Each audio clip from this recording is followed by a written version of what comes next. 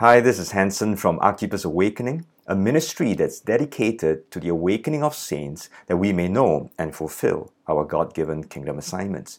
And this is where Kingdom 101 comes in. We revisit kingdom fundamentals so that we can know our King all over again, embrace the things of His kingdom, that we can move correctly on our kingdom assignments. Now, in this teaching, I'm going to be talking about a countermeasure. Now, first, let me explain what the countermeasure seeks to counter. Well, not everyone may be good with numbers, but everyone is quite good at counting. No, I'm not talking about mathematics. I'm referring to a counter mentality. I have it, and most likely you have it too. Especially when I'm wronged or hurt or sinned against, this ability is significantly heightened. My counter mentality kicks in and I begin to count. And I can count quite well. I begin to keep track. How many times did you hurt me? How many times did you let me down? How many times? How much? How long?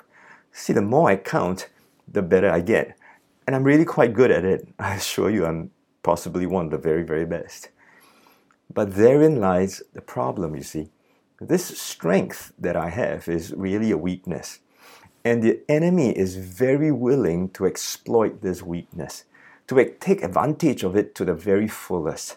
He turns this counter mentality that I have into a weapon that destroys me as well as the kingdom community. This counter mentality, if not promptly addressed, doesn't stop at counting or just keeping track.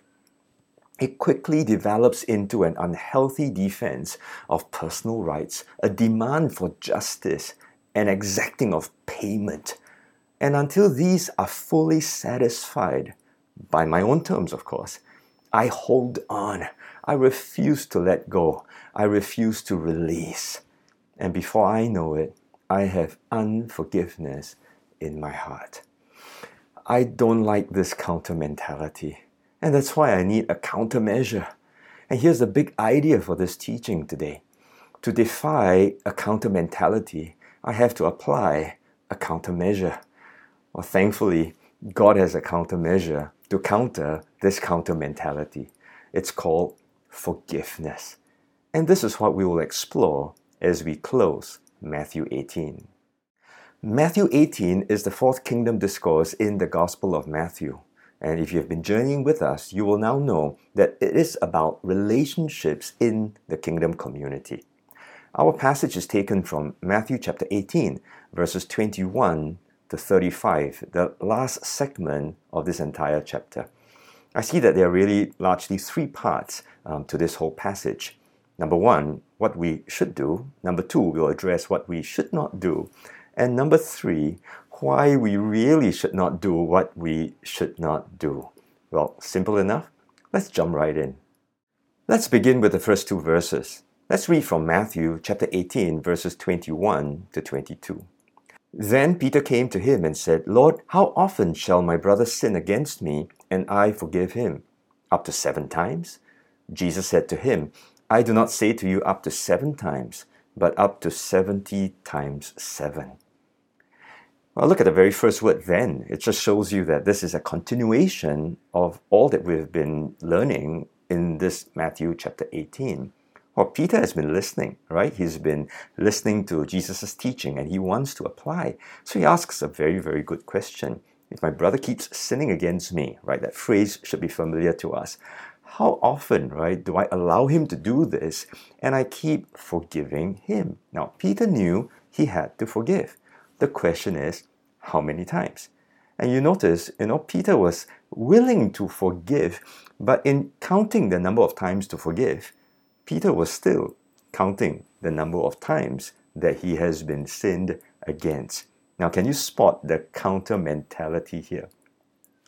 But you've got to give credit to Peter. He said 7 times? Well, sounds very, very generous. But what was Peter's reference? See, he didn't just pluck this number out of nowhere. I mean, it sounds like a perfect number, number 7.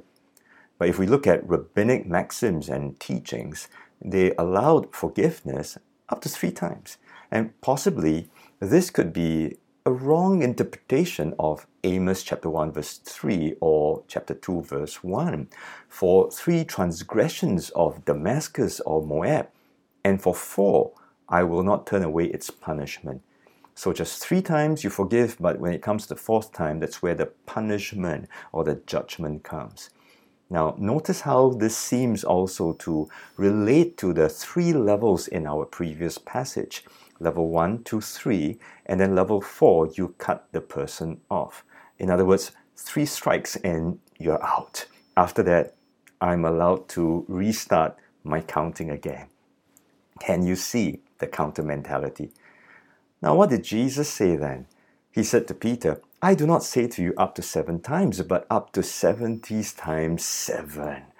Well, in another translation, it's been noted that it's better translated 77 times. And this is possibly an allusion to Genesis chapter 4, verses 24, where Lamech announced, if Cain shall be avenged 7-fold, then Lamech 77-fold. Now, Lamech was very presumptuous, wasn't it? That if Cain can get away and God sort of extended grace to him 7-fold, then I can be allowed 77-fold. And it might have been a presumption upon God's grace. But could Jesus, in referring to this, be saying, well, it's okay, let them just expect that grace from you. Let them presume upon that grace. You are kingdom people. You are to be gracious people. Just let them presume upon that. So 77 times. Now, was Jesus also saying it's okay to count, just that he upped the limit a little bit more? Now, this is where we see the contrast, right? Peter's counter mentality and Jesus's kingdom countermeasure. He wasn't saying, just keep counting and you can reach up to that number, whether it's 77 or is it 70 times 7, which is even larger, 490 times. That wasn't Jesus' intent at all. What he meant to say was this, just forgive and keep forgiving. In other words, don't keep track, don't count. And if you have to count, lose count. Just forget how many times you have to do it. And that's what you should be doing. See, to defy a counter mentality, we have to apply a countermeasure. Stop that counting. Even when you're asking, how many times should I forgive? You are still counting. You have to apply a countermeasure of forgiveness, and it sounds really crazy. Imagine Peter's reaction. I mean, he thought he was being gracious. And when the Lord explained this to him, his eyes might have just, huh? Are you sure?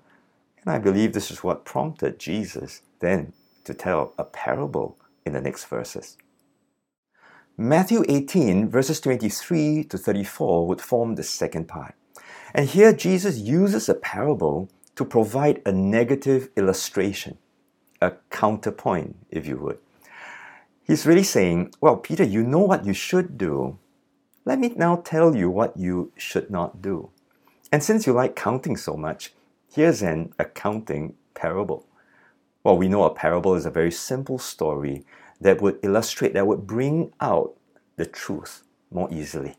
It employs very, very common characters, and in this case, the Lord uses a king with servants, and servants sometimes would come into debt and owing the king some money.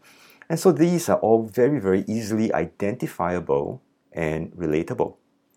But as with many parables, the rabbinic thought would be to bring exaggeration, hyperbole, so that the point that the master or the teacher wants to bring would become even more obvious to the students. Now, in the interest of time, we will not be reading the entire passage, but allow me to give you a summary of this story, of this parable. Well, there was a king and he had servants, and the time came to give account, or he wanted to call account of these servants. And this one servant owes the king 10,000 talents. Now that's a lot. Now Jesus was not just looking at this one number, but he used these two terms, 10,000 as well as talents, to signify that the debt was very, very great. 10,000 would be the largest number you have in Greek, and the word talents would have been the highest known denomination. Now, in our day today, we might say he owed the king a Googleplex dollars or a centillion. Don't ask me how many zeros. All I know is one followed by many, many, many, many, many, many zeros. In other words, a lot, a lot, a lot. And see the exaggeration? The Lord was really blowing this number so big just to show that the servant is not able to pay this debt. The servant goes to the king, he begs, he offers to pay. But we all know it's not possible. He has no ability to be able to pay this debt. In fact, it was common in those days for slaves and their families to be sold off so that the debts can be settled. And even then, it cannot cover the amount that he owed. And so he was begging the king because he knew the plight that he was in. Now the king has compassion. After all, he knows the servant's inability to pay. And so the king cancels the debt. In other words, he forgave him. He released him from this debt. And so the servant is set free and he is released. Now that's one part of the story. The servant goes out and he counts and he exacts payment from his fellow servant. The fellow servant now owes him money. But it's 100 denarii. Now that's 100 days' wages. Now it might be still quite a lot. But when contrasted against 10,000 talents, it's a lot, 10,000 talents versus very not a lot. And the Lord was using these two extreme examples again to highlight a point. It's nothing compared to what this first servant owed the king. Well, as in the first case, the fellow servant begs this other servant and offers to pay. But the servant's response is counter to the king's response. The scripture tells us he refuses. He outright refuses to entertain any request. Instead, he throws this servant into prison. Now, the story doesn't end there. The other servants hear about this and they must have known about the story and how the servant was released. So they report this to the king. The king summons this first servant and then tells him his expectation. I forgave you. I would have expected you to do the same. And suddenly the king's countenance changes from compassion to anger. And the result is that the servant's debt was entirely reinstated and he was thrown into prison to be tortured and to be tormented. And the Lord's point was simply this. This is what you shouldn't do. Don't keep having this counter mentality to keep counting, because to you is a lot, but compared to what you have received, that pardon you have received, it really is nothing. So don't keep accounts. Don't exact payment. Instead, you are to forgive. Stop this counting thing. Stop demanding repayment. Instead, you are to release. You are to cancel. If not, you will find your own debts reinstated. Now, so this is what you shouldn't do. Stop having this counter mentality. Apply the countermeasure. Now, look at this parable. It's so simple, but so stark. Very clearly, the king represents God, or Jesus, our king. And the servants refer to his kingdom people, and that's us. But what do the reinstatement of debts and torture mean? And that's where we will find out in the next part. Part 3 is just one verse, Matthew 18, verse 35. But I think it's the most important portion because Jesus explains, he clarifies, and he emphasizes this as the main point. So let's read the verse together in Matthew 18, verse 35.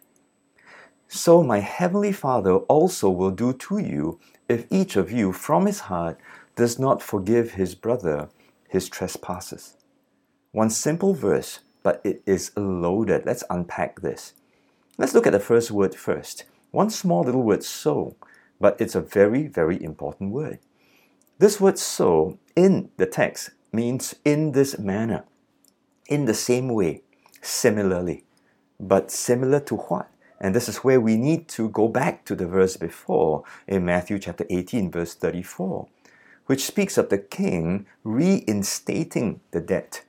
Forgiveness has been withdrawn. The servant was thrown into prison to be tortured and tormented. Jesus says, my Father will do the same to you if you act in that same way. Wow, this is difficult for us to even accept, right? It's hard to understand first, much less accept.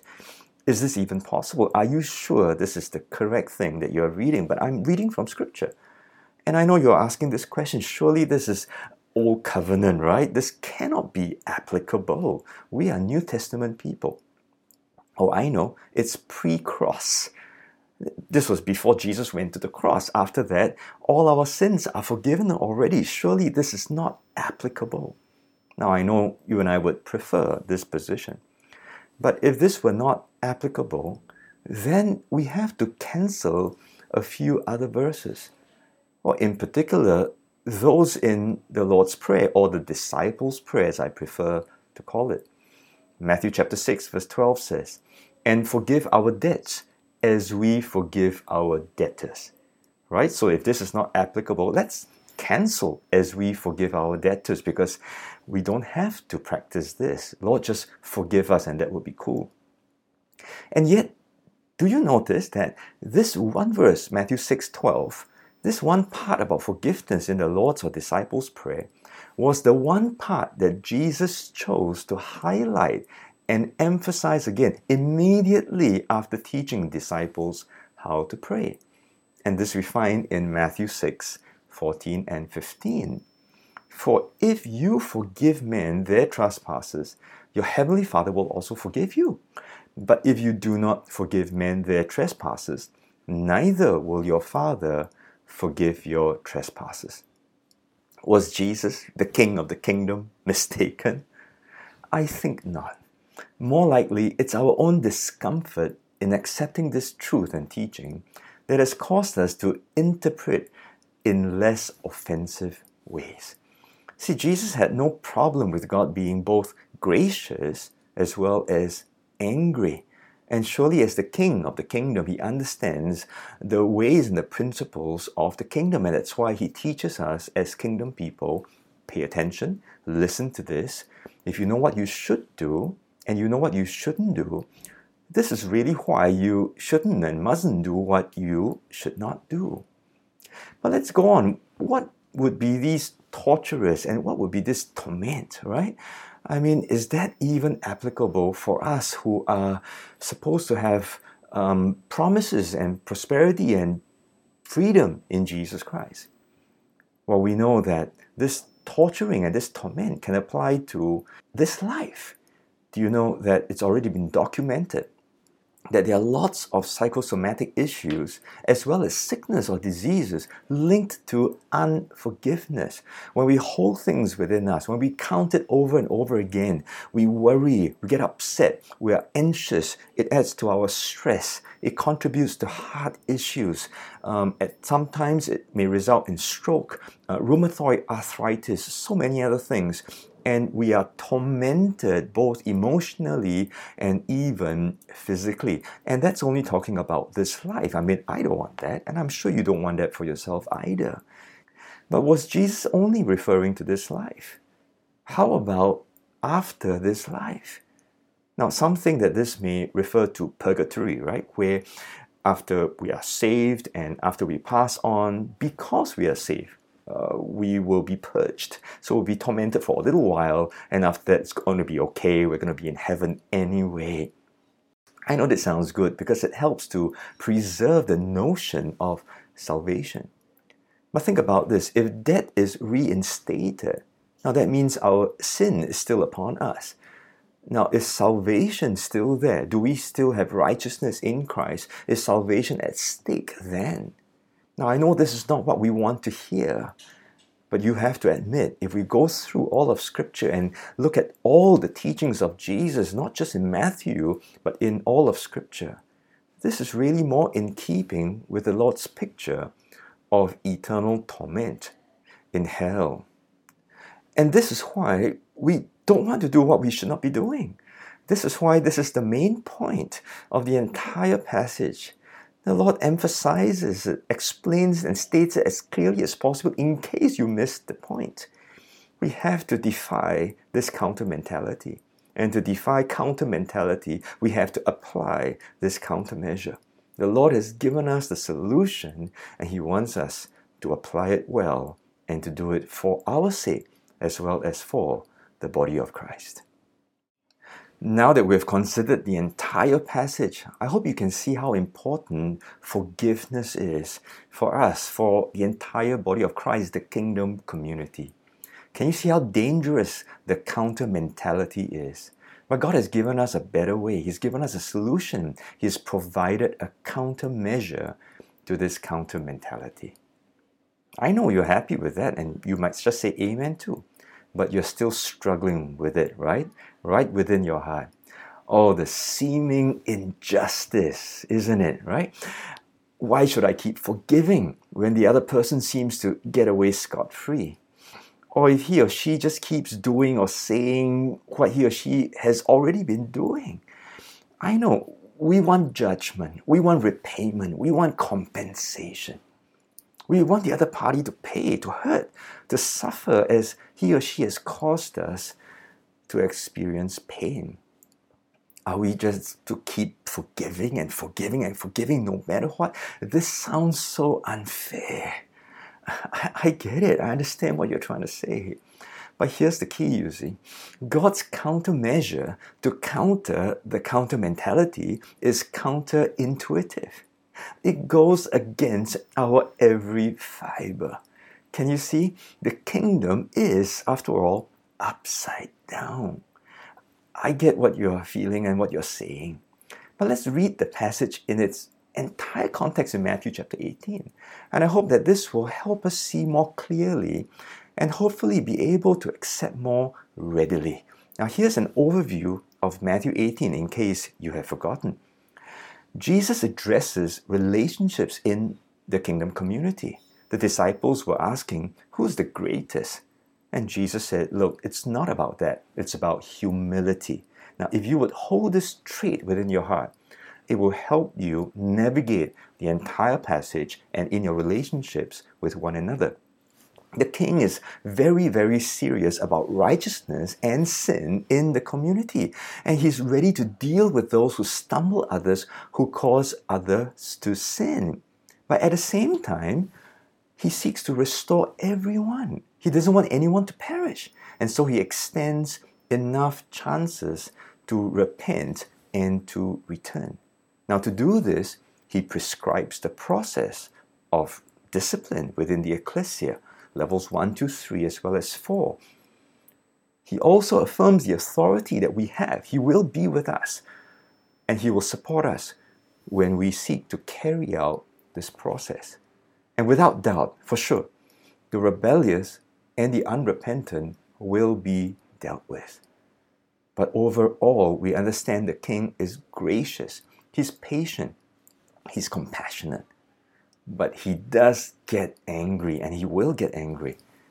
And he will judge righteously, especially those who will not follow and obey his word. So take a step back. Look at the context. You see, when we understand our passage today in its entire context of Matthew 18, we see that Jesus addresses both the one who has sinned and the one who has been sinned against. Now, both have been given very, very clear instructions to follow, as well as the consequences of not following these instructions. Both also have responsibility as kingdom people, if we say we are people who have been saved, that we will live as instructed. Now, to the one who has sinned, if he repents, praise the Lord, he is forgiven by God. If he is unrepentant, then he's bound in his sins. He's not forgiven by God. And there's every possibility of destruction. But to the one that has been sinned against, now if he or she forgives, now we read that he will be forgiven by God. But if he does not forgive, then he's not forgiven by God. And there's again every possibility of reinstatement of death, of torment, of torture, and of destruction. Now let me give you an example. Let's say there's infidelity in the marital relationship. A husband who womanizes. Now, if we apply today's teaching, then based on Matthew 18:21 to 35, the wife forgives and keeps forgiving. Now, if the husband is unrepentant, then we have to apply Matthew chapter 18, verses 15 to 20, which is the passage before.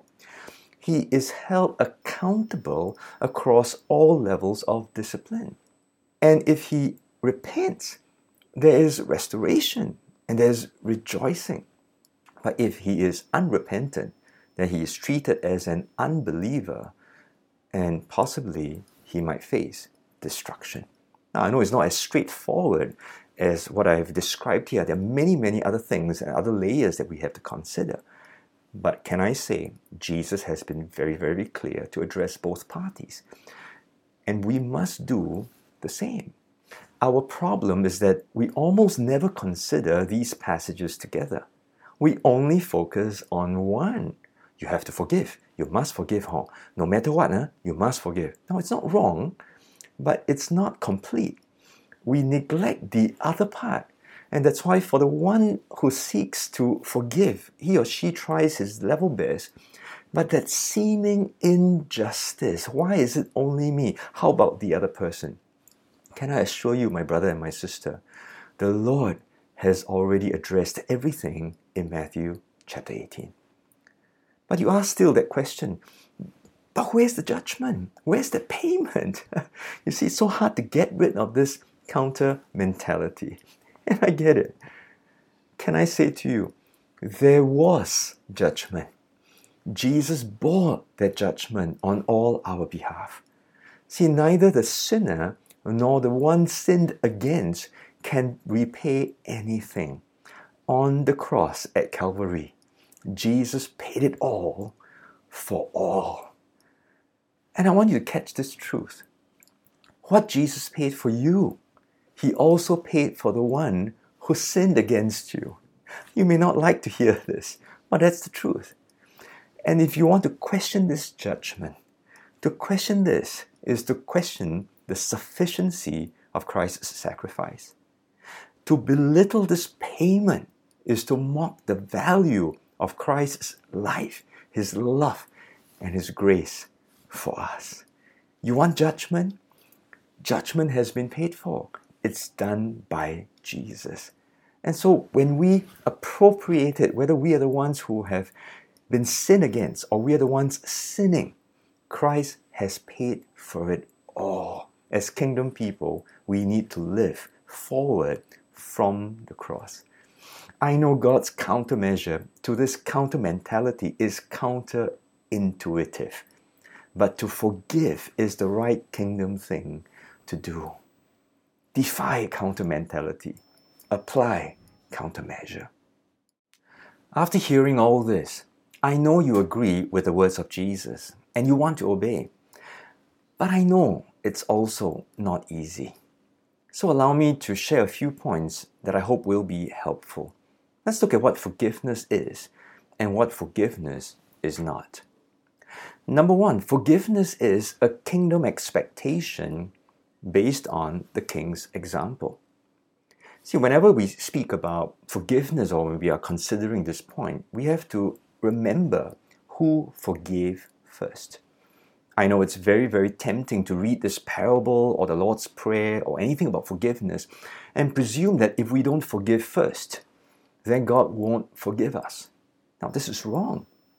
We must remember, God has already forgiven. He forgave first. When we believed, when we came to Him and when we repented, He forgave our sins. God always takes the initiative.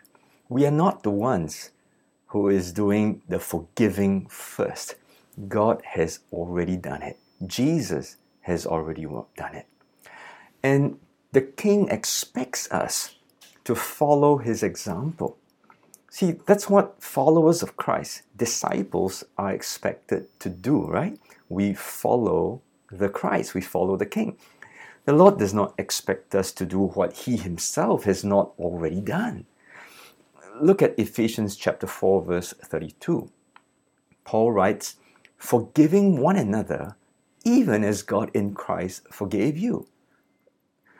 Colossians chapter 3, verse 12. "Forgiving one another, even as Christ forgave you, so you also must do." See, forgiveness is an expectation that is based on Jesus' example.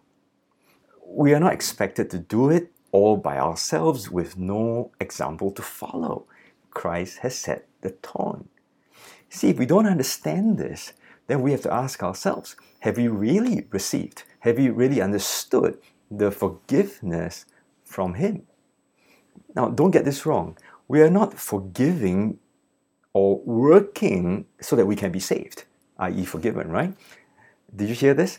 We're not trying to work for our salvation. No, we have been forgiven and thus saved. Now, because we are saved, we are expected to do good works, and good works would include forgiveness. Forgiveness is a kingdom expectation based on the king's example. The king expects his kingdom people to forgive one another within the kingdom community as well as our enemies too. We are not to have this counter mentality that keeps keeping track and keeping score with one another.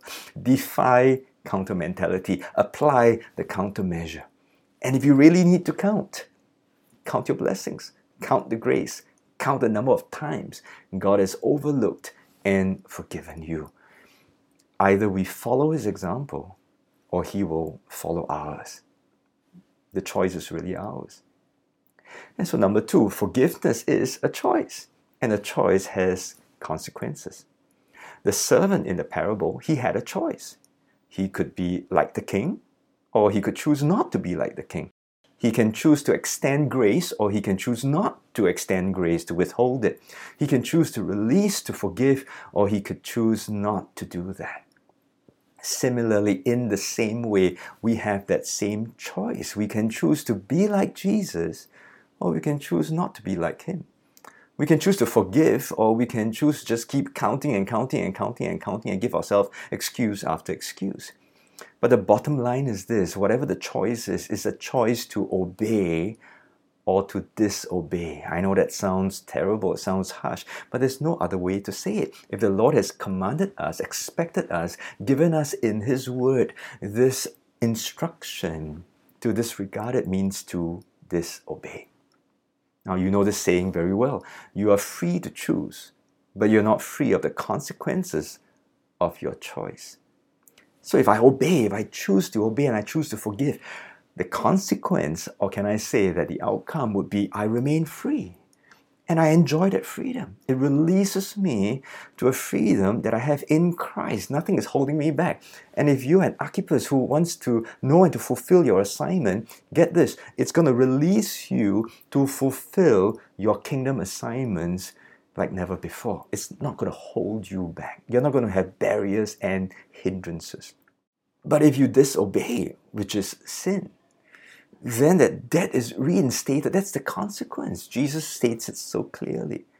Now, in our assignments, you'll find that you are trapped. It will trip you up because it will manifest. Unforgiveness will manifest when we get out there to do our work. It will come out with bitterness. There will be distrust and mistrust. There will be a critical spirit. We will be judgmental. We're always counting up and we're refusing to let go. And it's terrible. So forgiveness is a choice with consequences. That's why the scriptures tell us, choose wisely. Moses says, choose life, don't choose death. Unforgiveness leads to death. Forgiveness is the way of life. Break the counter mentality with God's countermeasure. Defy this counter mentality. Apply the countermeasure. And if you need to count the cost of choosing wrongly. I think that's better, right? And if you have made a wrong choice before, there's still hope. You can still turn around. You can still repent. But please remember, repentance from unforgiveness is not simply acknowledging that you have not forgiven. Repentance from unforgiveness means you now forgive. Number 3, forgiveness is by faith, not by feeling. I learned to forgive by faith because I sure don't feel like forgiving. If I wait for the time I feel like it, it will never come. It has to be by faith. Anything in my walk is by faith, because when it's by faith, it's in the Spirit, is enabled by the Spirit and by grace. And faith is believing, right? So I believe Jesus. I believe that He tells me that this is the right thing to do. I believe it. I believe God will be that ultimate judge. He will deal with the person and the situation in His time and in His way. I believe the Lord wants the very best for me. That's why He gave me this countermeasure to counter the counter mentality. I believe it. And if I believe, I obey, right? Faith, that's what it is. The expression of faith is obedience. Now I know when I forgive, sometimes I don't feel like as if I have forgiven. Right? It doesn't feel that way. But it's okay. I'm not led by feelings. I'm led by faith. I believe that as I act this out, as I say, Lord, I forgive this person, I may not feel very good about it, but by faith I've done it. Even if I don't see any repentance or any change in the other person or in the situation, by faith I know I have forgiven. And faith is always coupled with grace. And you will find that His grace becomes sufficient. His grace strengthens you and sustains you and even enables you to keep doing what is right. And sometimes you have to forgive again, and grace will be there to enable you. But what about feelings? I know it's still there, right? And that's why we need to know what forgiveness is not. Forgiveness is not a one-time event. There will be times where you forgive, and did I forgive? Yeah, I feel like it's not there yet. Then forgive again. Oh no, the thought comes back again. I want to count one more time. Lord, I choose. I forgive once again. It's not a one-time event. Forgiveness is not forgetting. I still remember what He said about me, did to me. Oh, I still remember it. Well, memories are there. But God in time can heal those memories long after you have forgiven many times and over again, even after the whole event is over. Doesn't mean that you will forget. It's not about forgetting. But God can heal those memories, and one day that can be replayed for the glory of the Lord. Forgiveness is not ceasing to feel the pain. Pain will take time to heal. And that is why it's not a one-time thing. It's not about forgetting, because as you remember, the pain will come, the feelings will come again, but by faith you release once more. Now, forgiving is not waiting for an apology or repentance. Now, if that happens, that's great. It makes it a little bit easier. But you don't wait for this to feel like forgiving. We forgive whether there's apology or repentance or not. Forgiveness is not approval or denial of sin. Now, what this means is that as you forgive, you're not saying, it's okay, I condone his sin, it's okay for this person to just keep doing what he or she has been doing. We are not saying that. At the same time, we're not saying you deny it. It's all right, it never happened, I just don't want to think about it. That's not what forgiveness is. If there is sin, we do not approve of it, we do not deny it, and that's what the previous passage is for. We have to deal with it according to the words of Jesus, but we still forgive, but we take sin to account in the proper manner. Now, forgiveness is also not neglecting justice. If a person has sinned, call the police, right? If it's important enough, a child is molested, there has been sexual promiscuity in a bad way, assault, abuse, call the police. If a person has stolen your money and all, call the police. Justice is there in the laws of the land, and the Lord allows that, right? So do not neglect justice. Of course, you can say, I can overlook it. I release this person, but I let the law take over and do what is necessary. Now, forgiveness is also not necessarily trusting again, or reconciliation for that matter. Why? Trust needs to be earned once more, right? When trust has been betrayed, it's going to take time for trust to be rebuilt. Now, does it mean that you're forced to reconcile? No, one party may want to do it, the other party may not want to. Non-repentant, it takes two. And so this is not a likely outcome or a necessary outcome. Now, having said this, I want to be careful when it comes to marriage. If both are willing to obey the instructions of the Lord, then we must do all we can to help these be restored and to also reconcile. This point cannot be used to justify divorce. I hope these points are helpful. I know it doesn't answer every question that you have or even address the feelings that may be raging within your heart or the hurt that is there at this point in time. But I appeal to you that you will go to the Lord to seek Him for that grace, to look for the example of Him forgiving you of how you've received that you can have strength then to express forgiveness and extend forgiveness as an expectation of a kingdom person who is obedient to the words of our King. Let's bring this teaching to a close. I hope you see now, a counter mentality justifies unforgiveness in our hearts, and the enemy is so happy, so willing to exploit this to the max. He turns it into a weapon to hurt us individually, collectively, as the body of Christ and as a kingdom community. In dealing with the issue of sexual immorality in the Corinthian church, Paul told the disciples to forgive the one who has sinned, lest Satan should take advantage of us, for we are not ignorant of his devices. 2 Corinthians chapter 2, verse 11. See, the enemy wants to take advantage of this counter mentality that becomes unforgiveness, divides us, breaks us up, kills us. And he lies to us, tells us it's okay, that God understands, it's all right, it's painful. We've got to defy counter mentality.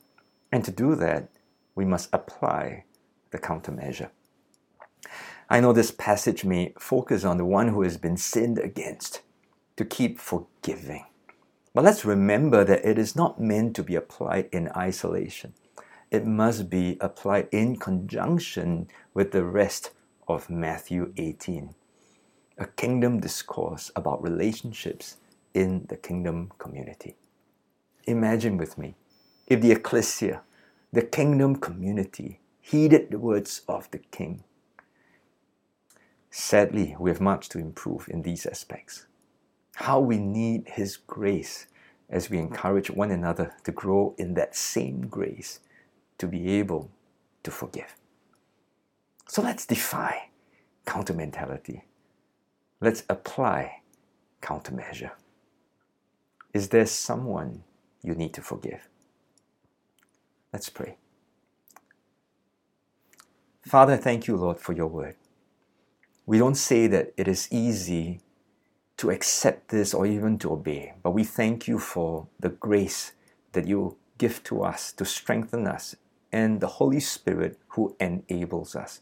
Most of all, we thank you for the example of our Lord Jesus Christ, who on the cross even was able to say, Father, forgive these, Lord, for they know not what they do. And Lord, as we have received forgiveness, allow us, Lord, to be able to extend that same forgiveness to others, because this is the right thing to do. Lord, help us to defy, to break this counter mentality and enable us, Lord, to apply this countermeasure of forgiveness so that as a community we can then be an example, a model even to the world out there of what it means to live in love for one another, to forgive one another, and to be your people. We thank you. In Jesus' name we pray. Amen.